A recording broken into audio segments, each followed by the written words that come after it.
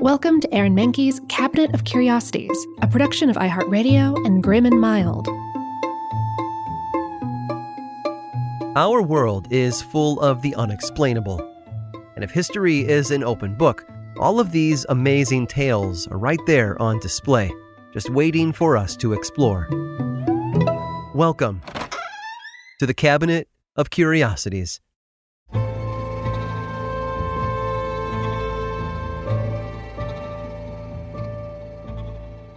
Obsession is one of the most powerful forces on the planet. Like a drug, it affects the mind and body, providing singular focus and determination, but removing objectivity. Obsession is an endless, all-consuming hunger that is never satisfied. English explorer Percy Fawcett had that hunger, and it led him to the ends of the earth. Born in Devon, England in 1867, Fawcett grew up surrounded by outdoorsmen and adventurers. His father was a fellow of the Royal Geographical Society, while his brother used his experiences as a mountain climber to influence the many adventure novels he wrote.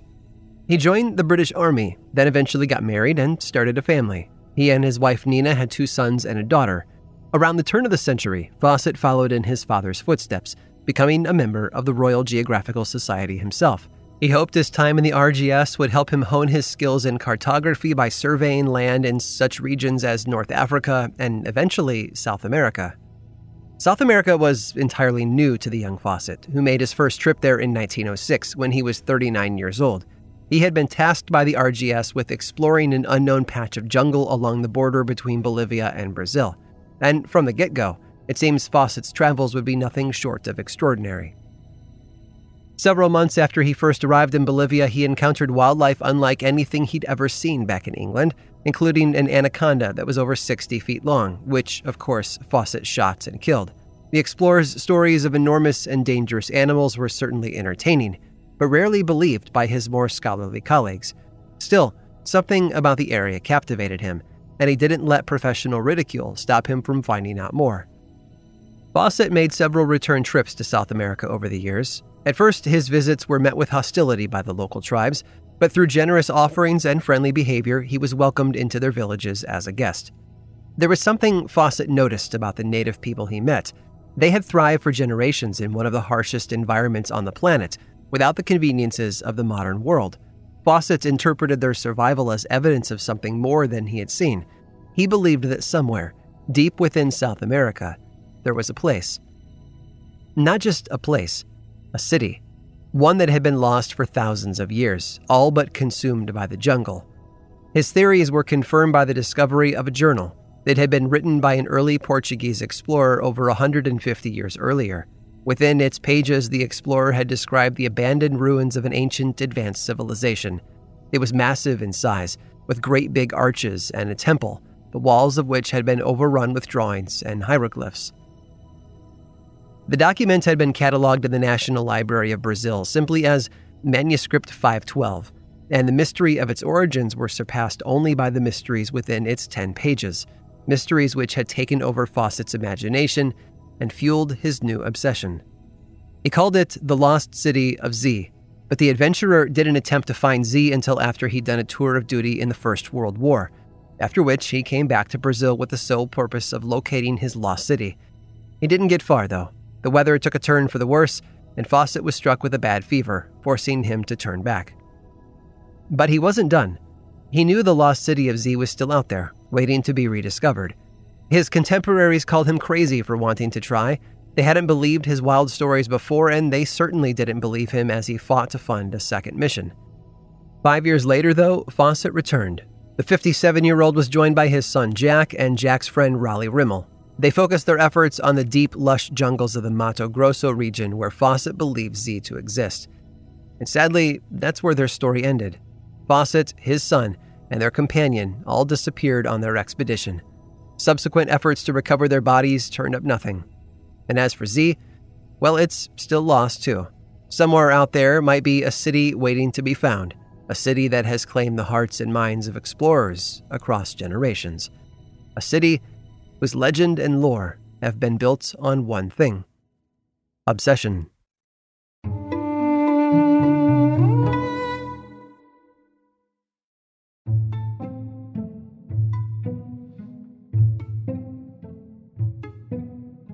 Certain things can evoke conflicting emotions inside us. The sound of a crying baby can either stir up empathy or frustration. A clown can be funny or terrifying. And in most cases, the sight of a balloon is something to inspire joy and happiness. Like I said, in most cases. As America and Germany were looking for their next big weapon to end World War II, Japan was studying the weather. A cold jet stream of air had been detected about 30,000 feet above the country and was found to be so strong it could carry a weather balloon 5,000 miles across the Pacific Ocean in only 3 days. Using this knowledge, scientists went to work. They constructed 30 foot-long spheres out of rubberized silk filled with hydrogen, which were then tethered to mechanical instruments and dozens of sandbags. Temperature fluctuations had to be taken into account. Sunlight during the day caused the silk to expand. At night, when the temperatures dropped, so would the balloons. To prolong their journeys, a system was engineered using an altimeter. If the balloons dropped below 30,000 feet, 2 sandbags at a time would be cut loose automatically, allowing the balloons to maintain their altitude. If they flew too high or the pressure inside them became too dangerous, hydrogen was vented out to keep them balanced. For 3 days, the balloons were carried along the jet stream, over the ocean to the west, at which point they discarded their ballast and dropped to Earth. The balloons weren't devised to study weather patterns, though. They were bombs. Between 1944 and 1945, Japanese forces launched more than 9,000 balloons toward the United States, each one carrying a combination of TNT, thermite, gunpowder, and other explosive chemicals. Out of those 9,000, only about 300 actually made it to their intended destinations. They landed all over North America, in places like Alaska, Oregon, Nevada, and even parts of Canada. The Japanese had been mulling over a plan for retaliation after American forces bombed Tokyo in the Doolittle raid of 1942. They couldn't fly manned aircraft to the United States, as their planes were incapable of traveling those long distances, so the balloons provided an easier way of inflicting mass casualties from overseas. The plan was not without its flaws, though. Most balloons fell into the Pacific without harming anyone, and the death toll was far lower than expected. Unfortunately, several of the incendiary devices that did cross into America wound up causing quite a bit of destruction. Reverend Archie Mitchell had recently become the pastor of a church in Bly, Oregon. He'd wanted to get to know the youth of his congregation a little better, so on May 5th of 1945, he and his wife, who was pregnant with their first child, invited 5 students from their Sunday school class out on a picnic. The couple drove the children 45 minutes outside of Bly to the bucolic Gerhardt Mountain. Once Mitchell had parked his car, everyone disembarked to explore the surrounding area. There was a creek at the bottom of a small hill, but it wasn't the rushing water that had caught the children's attention. A young girl named Joan Patsky noticed a large white object on the ground. The children and Elsie gathered around it. Mrs. Mitchell beckoned her husband to join her and come see what they'd found, noting it looked like some kind of big balloon. He tried to warn them from the car, screaming at them to back away from the object blanketing the grass, but he couldn't get the words out in time. One of the other children touched it, his curiosity getting the better of him. Elsie, her unborn child, and the students were all killed. In a less tragic incident, one Japanese balloon fell on a power line in Hanford, Washington. The resulting blackout put nearby Hanford Engineer Works out of commission. It wasn't down for long, though, and resumed operations once the debris had been cleared and the power had been restored. What did Hanford Engineer Works make?